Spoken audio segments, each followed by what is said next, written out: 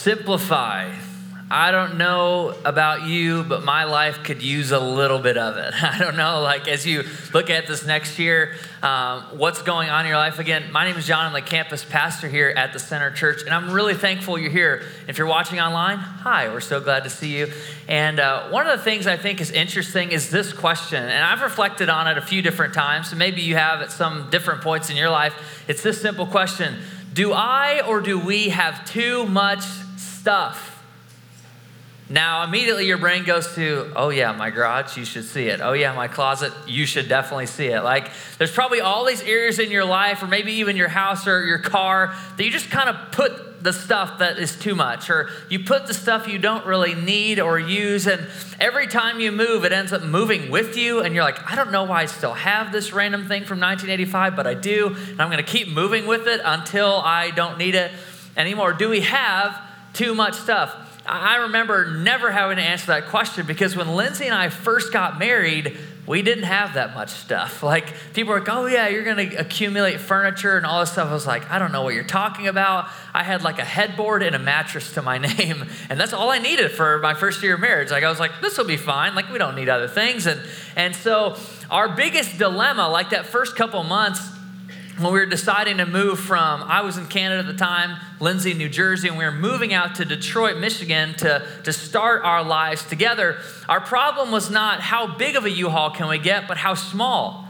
Like, we literally tried to go back and forth, like, nah, maybe we could like crunch the mattress in half. Like, those mattresses in a box had not been invented yet, so we had to put the whole thing like in the back of this U-Haul. And so we ended up with a semi-large one. I'll show you a picture of us. This is us about to move to Detroit back in 2014. And so all of our human possessions and furniture fit into that somehow, some way. Now let me fast forward to 2017. We're about to pack up and move here. We need a little bit bigger of a U-Haul, but still not a ton. But the story behind that is we filled up that U-Haul literally to the brim. Like, it's the kind of thing where if you kind of open it cautiously, because you know like stuff's about to fall out. Like, it was stuffed that full. And after we moved here and got settled in our apartment here in Byron Center, we had to drive back there a couple weeks later just to fit the rest of the stuff that didn't fit in the U-Haul into our thing. We clearly had too much stuff. Now here's what we know: when we're young and when we're innocent and when we're free of the worries of this world, we just don't tend to accumulate a lot of stuff. Now, here's what I know is true about our culture, is that our lives are more full of stuff than ever, but also more empty than ever.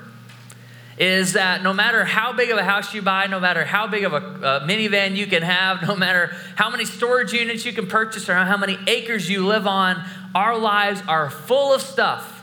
But if you got into the core of our soul, we are emptier people than we ever have been. Why is that? What does Scripture have to say about that? I think this is interesting. Just look at house sizes and the way that we accumulate things. Now, there's a quick graph you'll see on the screen. 1983, the average house size was somewhere around 1,700 square feet. Fast forward to 2013, the average house size is now 2,600 square feet. And our families have actually gotten smaller, and our houses have gotten bigger.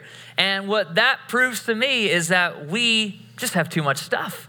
We are not good at being simplifying people. We are not versed in how to pare down what we don't need so that we can live and use what we do need. And that's why we're talking about this whole month of February, Simplify. We want to prep you for spring cleaning, all right? That's our goal for today. It's just to get your heart ready for what God might want to do through your stuff. Now, it doesn't matter if you have a storage unit or not. You all know what it's like to purge a closet, and then like 6 months later, like, how the heck did this thing get full again? Like, that's not what I did. You got bags going to Goodwill, and then somehow you keep having bags that keep going to Goodwill. Like, our lives are just full of accumulation. Here's why I think that is. When you look at the world's equation of what brings happiness, what brings joy, what brings hope for a better life, it's ultimately this: isolation plus accumulation equals hope. Now, let me unpack that for just a moment. If I isolate myself, if I get comfortable, if I'm secure, if my house has more space from other houses, like if I can just get out of the city, like all these things, if my apartment would have 2 bedrooms instead of 1, it'd be better. If it had multiple bathrooms, it'd be better if it just had 1. But all of us know what the feeling is, the draw to isolate, to separate and to get away from the problems and the worries of the world. And so isolation, and then we add accumulation on top of it. So if I can get the toys I want, if I can get the yard I've always wanted, if I can get the pool or the new truck, then maybe I'll be happy. Then maybe I'll have real hope that my life is on the right trajectory, that I'm getting better as a human being. And I think there's some flawed thinking in that equation. I want to pose this question to you today as we dive into the scriptures. What if you and I could find more in less? What if I could find more in less? Spiritually, even in my physical spaces, in my relationships, in my pursuit of Jesus, in my finances. What if I could actually find more in less? Luckily, Jesus has a lot to say about this. I mean, money and possessions is one of the things Jesus talked about more than any other thing. And I'm always curious about that. It's like, why would you spend so much time on something that I feel like I've kind of got figured out? And then I look at my life. I don't have it figured out, and I'm willing to bet you probably don't either. Now, in Matthew 6 is where we find the Sermon on the Mount. So you can go ahead, skip there, turn there, Google it, find it on your iPhone app or Android app, whatever you want to do. And in Matthew 6, verse 19, we're hearing Jesus teach on the economy, the culture, the values of the kingdom of God. And this is what Matthew records Jesus saying in Matthew 6, 19. Do not store up for yourselves treasures on earth, where moss and vermin destroy and where thieves break in and steal. But store up for yourselves treasures in heaven, where moss and vermin do not destroy and where thieves do not break in and steal. For where your treasure is, there your heart will be also. I think Jesus in this passage is giving us a fresh and new perspective on the world's equation. So the world's equation is isolation plus accumulation equals hope, equals a better life, equals happiness, equals a good and beautiful, true life. I think Jesus flips that and gives us this equation. In God's kingdom, it's a transformed heart plus transformed habits that ultimately will bring you and I hope. It's a different equation. It has nothing to do with where you live, what car you drive. It has nothing to do with the amount in your bank account or 401k. It has everything to do with a transformed heart and transformed habits that will lead you to hope. And so for the next few minutes, I just want to walk through those three things: heart, habits, and hope. And I want to talk about how does that lead us to finding more in less. So let's start with heart. I mean, that's the place Jesus goes in verse 21. We read it. For where your treasure is, there your heart, your cardia, your very center of your will and your emotions and your soul, your heart, the seat of who you really are. In your heart, your treasure follows that. Where your treasure is, your heart will be also. Now, here's what I think we often mistake. And maybe you've been around church and you've heard this passage. Maybe you've heard a great teaching on this already. Or maybe for you, this is your very first time at the center and you've never heard about money from a platform. And you're curious, what do we think? Here's what I think that Jesus is getting at its core. And what he wants to communicate in Matthew 6 is this: God only cares about your blank. So fill it in. Maybe it's your stuff or your money or your relationships. God only cares about those things because ultimately what he wants is your heart. God only cares about your stuff because what he really wants is your heart. He's created you for a relationship that's with him. And not just a relationship that says, hey, when I die, things will get better. When I die, my life will somehow be transformed. I'll fly up into the heavens and everything will be okay for eternity. But a life that can be transformed right now. See, I don't know about you. I followed Jesus for a decade and I'm not content with living life for the future. I want a transformed life here and now. I want a different marriage here and now. I want a different view of my finances here and now. I want a different church, a different community, a different world in the here and now. I don't want to wait on that. And I think Jesus, as he communicates this, he talks about our hearts. And he says, where your treasure is, there your heart will be also. That transformed heart.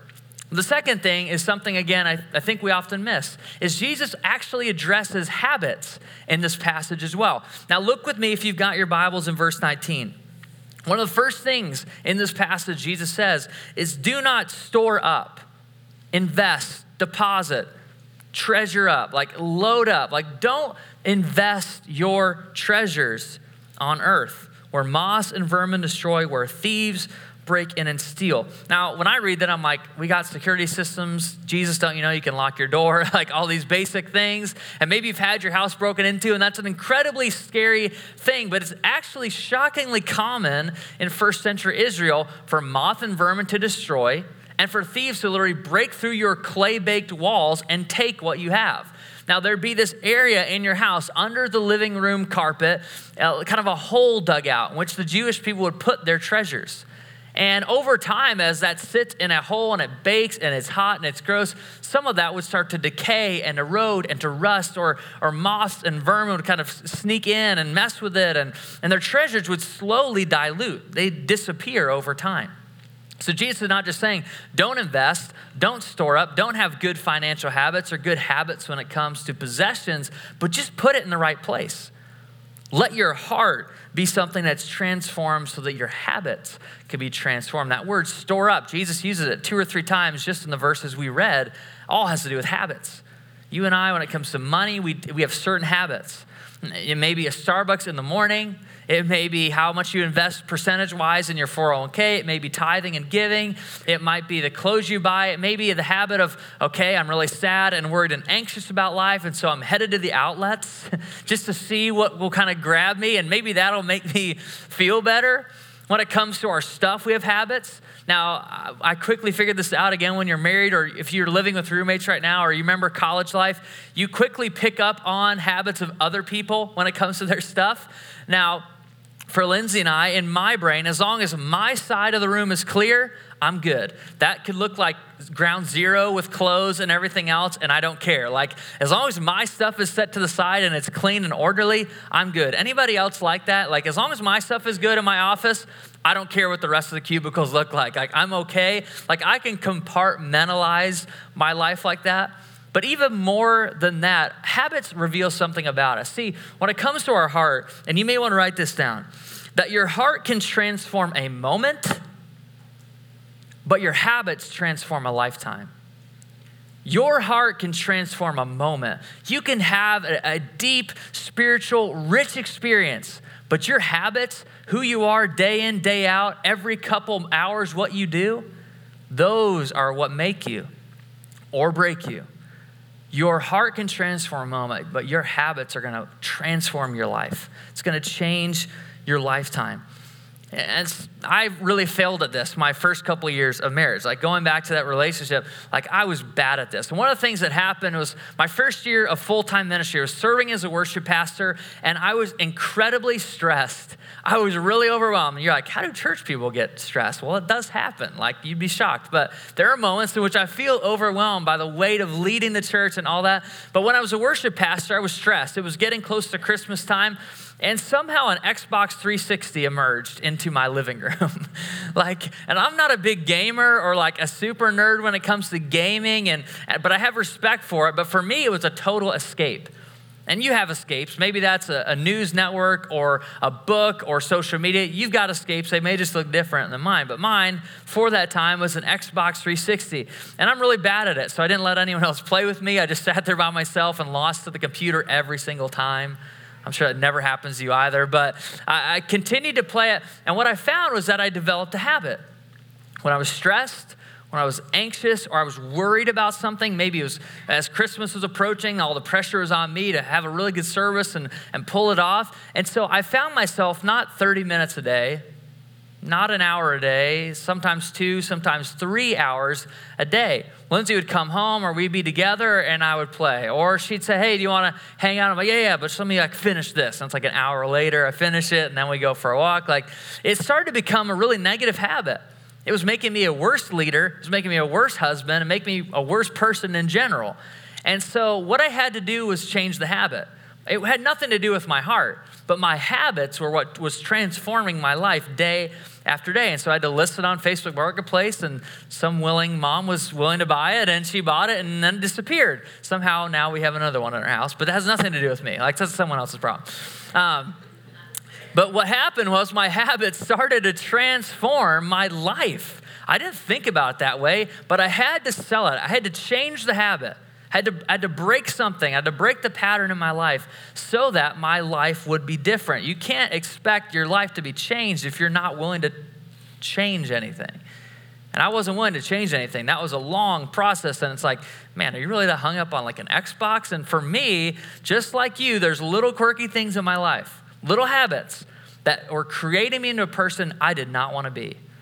And I had to sell the Xbox. Now, I think about it when it comes to money as well. Some of you have a great relationship with money. Some of you have no idea what's in your bank account because it freaks you out. Like wherever you're at on the spectrum of money, money has a lot of habits associated with it. Now, it depends on how you grew up too. Some of you are savers and some of you are spenders. If you are a saver in the room, just throw your hand up so we can identify who the spenders need to get help from, okay? I'm a spender. Anyone else a spender? Like as soon as you get $100, like, oh, I've already got this split up into 4 or 5 ways. I'm going to spend it. Your Amazon Prime list has always got saved for later. Like you're always ready to purchase as soon as that money comes in. So I'm a spender for sure, and Lindsay is the saver. But here's what I know. If you and I sat across from each other, let's just play this out. If we're sitting across at Starbucks and having a conversation about our money, and I asked you, I said, hey, I know God wants me to be generous and wants you to be generous. What do you think about giving $172,500 to the church today? You're like, wait, what? Yeah, no. Like, that is not going to happen. $172,500, that's a good wad of cash. That's some good pocket change, if you will. Now, here's what that is. I get that number from the average income of Byron Center, $69,000. Now, if you take 10% of that, it's $6,900. And you multiply that habit of giving 10% every year of your income to the church or to a charity or to a nonprofit, wherever you choose to give your money, 10% of that over 25 years is $172,500. What is that? That $6,900 is a habit. Tithing is a habit. It's a habit that will make you, over time, an incredibly generous person. You're like, oh my goodness, I could never give that amount of money to a church. I could never give that amount of money to outreach or compassion or sponsoring kids or whatever your thing is. But the habit is what transforms your life. It makes you a generous person. That person can look back over the 25 years and say, I'm changed. There's something different about me. And Liam mentioned texting to give, or however you choose to do it. We direct deposit so that we automate that habit. Because if I had control over it, there'd be some months I'm like, I don't know if I can give that away to this person or that thing or that charity. I don't know if I can do that. But as automating that has helped us to develop a habit, because your habits will transform your life. And that helps you find more in less. The third thing, we talked about heart, we talked about habits. I want to talk about hope for a minute. Because hope at the end of the day is what we are all after. And you don't have to look very far in our world to see over the last year, we've lost some major kind of cultural influencers. Anthony Bourdain, all these different people. You can look at celebrities and movie stars and producers who are all in some hot water, and some ended up committing suicide. Now that's very heavy, but suicide at its core is a loss of hope. Depression at its core is a loss of hope. Like stress, anxiety, worry, fear, talked about it last month. Those things ultimately are a life that is void of hope. And as we sang earlier, and Leah even led us in thinking more deeply about it, we serve a God who is a living hope.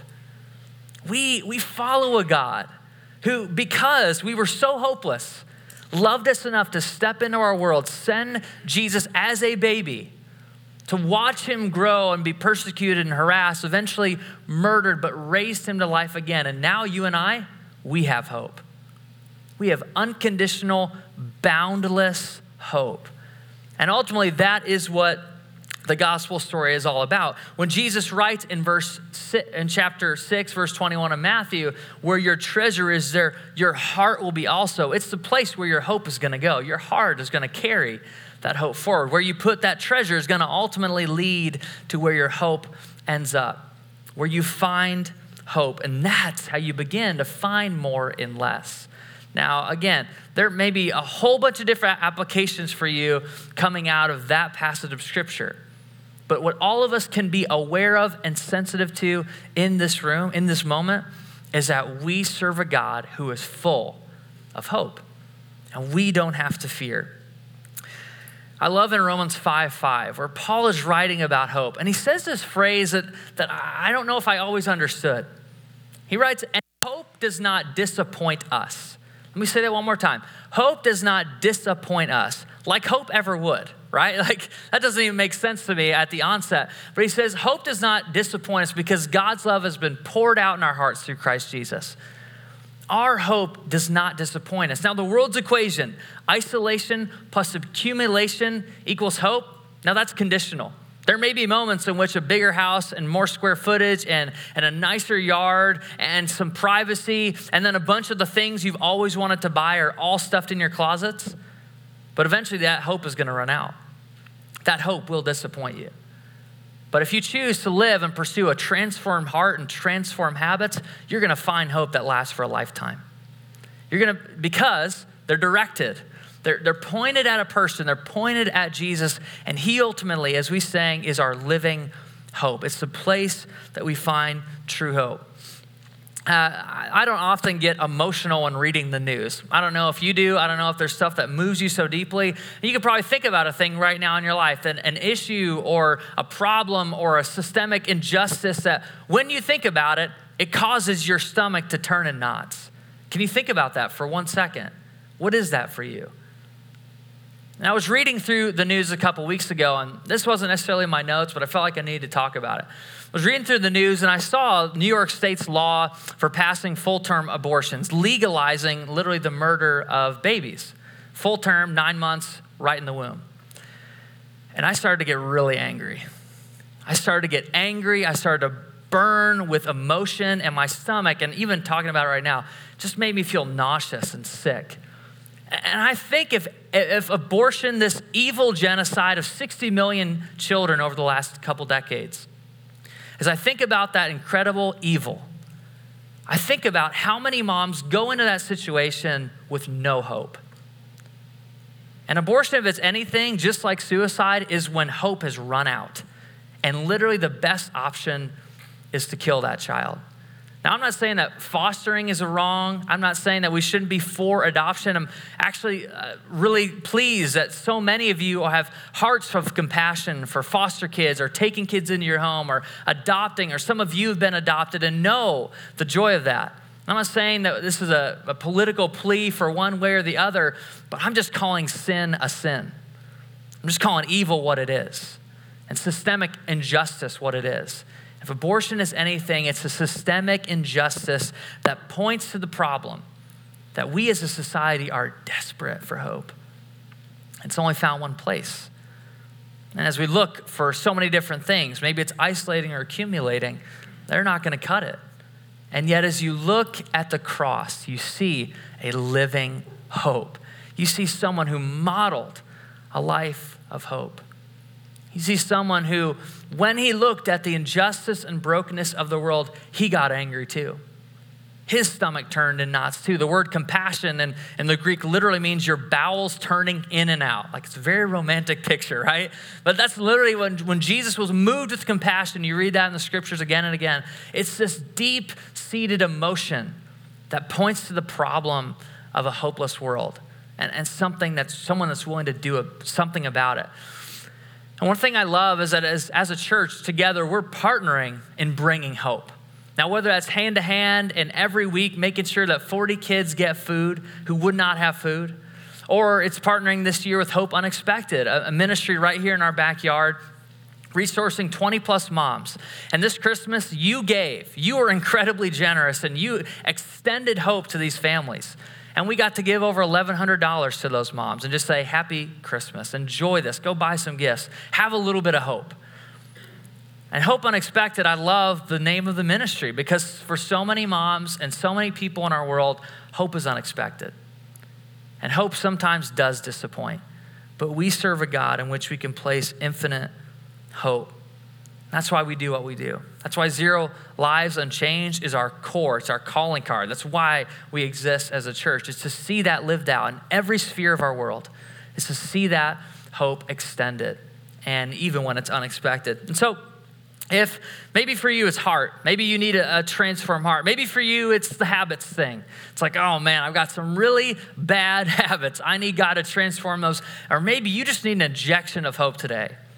Wherever you are at, here's one thing you and I can start doing right now to turn the corner on this in our own lives. It's really, really simple. You start living and looking to find more and less. And here's one way you can do that this weekend. You can even start today if you want. The first step would just to be looking back over your life. Just take a week. Take the 7 days you just lived, and maybe you already forgot what you did or what's going on in your life, but take those 7 days and look at them and keep track of the next 7 days, I should say. Sorry, rephrase that. Take the next 7 days, keep track of what you spend and the stuff you buy. What you spend money on, now that may be bills, that may be new shoes, that may be a car payment, whatever it is. Just keep track of what you spend over the next week and keep inventory of that. And we've actually created some tools as a church, as a team, for you to do that. And if you go to centergr.com/simplify, you can find a couple apps for your phone. You can find some bank resources and some financial resources. You can find some stuff to print out if you're a paper guy like I am. Like, you can do all of that, centergr.com/simplify. But here's what I know. If you and I do not take the words of Jesus seriously in this passage, you and I will live lives that are void, that are empty of hope. Because our lives are full of stuff and yet emptier than ever. And our world is crying out for people who have real hope. Our lives will look a lot more like Jesus' word in John 10:10. I've come to give them life and life to the full. That's the kind of God that we serve, a God who brings freedom and his goodness to us. And so I want to close and just praying over you, knowing that you may be in one of those three categories, like I need some work on my heart, I need some work on my habits, or I just need a fresh injection of hope today. And I want to pray that over you as we step into a time of communion here in just a minute and to celebrate a God who came down to bring you and I hope and to find less and more.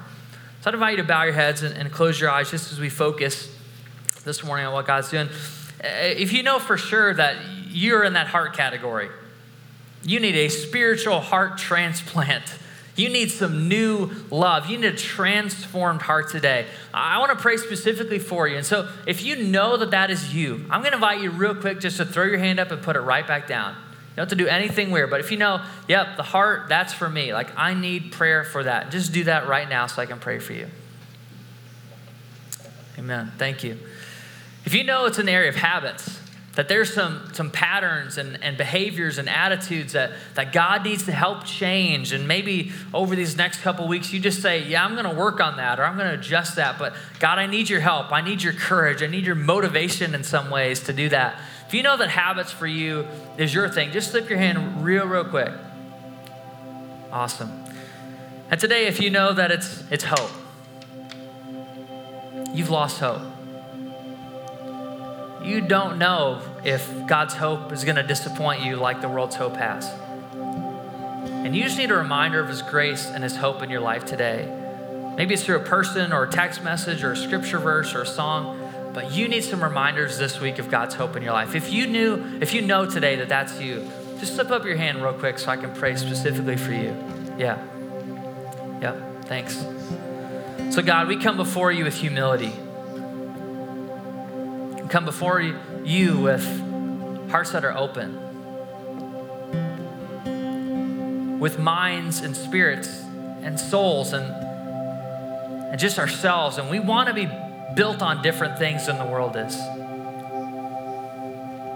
We need your love and grace to transform us. And so God, I pray today for the people that say, I just need a fresh move of your Holy Spirit in my heart. God, I pray you give that to them. I pray that hope would not disappoint them. That courage would help them to step out and to be bold, to live as if what you've said in your word is really true for them. And God, I pray too today for the person who's like, yeah, it's in my habits. My habits are all out of whack. Maybe it's money or possessions or relationships or just the need to simplify their lives. God, I pray that you'd speak to them really clearly. And whether it's through the tools we provided or something else, God, I pray you'd help them to take a next step in that this week. God, I pray today for the person who needs your hope. I pray really boldly, Jesus, because I love you and I trust you, that you would today fill them with your hope, that there would be a supernatural, tangible, real presence of hope in their life this week. That whether it's depression, that you would remove it, whether it's anxiety, you get rid of it and fill it with peace, whether it's shame or guilt or pain from their past. God, I pray that they would see the future and be able to experience your hope for them this week. We love you. We're so grateful for you. In Jesus' name, amen. Amen. I'm going to invite you to stand together with us as we begin to respond. Not to move on, not to rush the moment. And you've got stuff to do. I get it. Like it's the weekend, you've got plans, maybe you got lunch, like whatever. I don't want us to leave this moment without acknowledging that there really is only one source of our hope. And this meal, this communion meal, you don't need to be a member. You don't need to have documents signed. You don't need to have proof of conversion or whatever. Like you can just come and receive God's grace today. And so we'd invite you, just because there's a bunch of us here, like to filter out the center rows and then return from the sides. But more than that you and I together through this meal and through this moment in worship would experience a fresh moving of God and his hope in our lives. So church, as we sing, let's feel free to respond.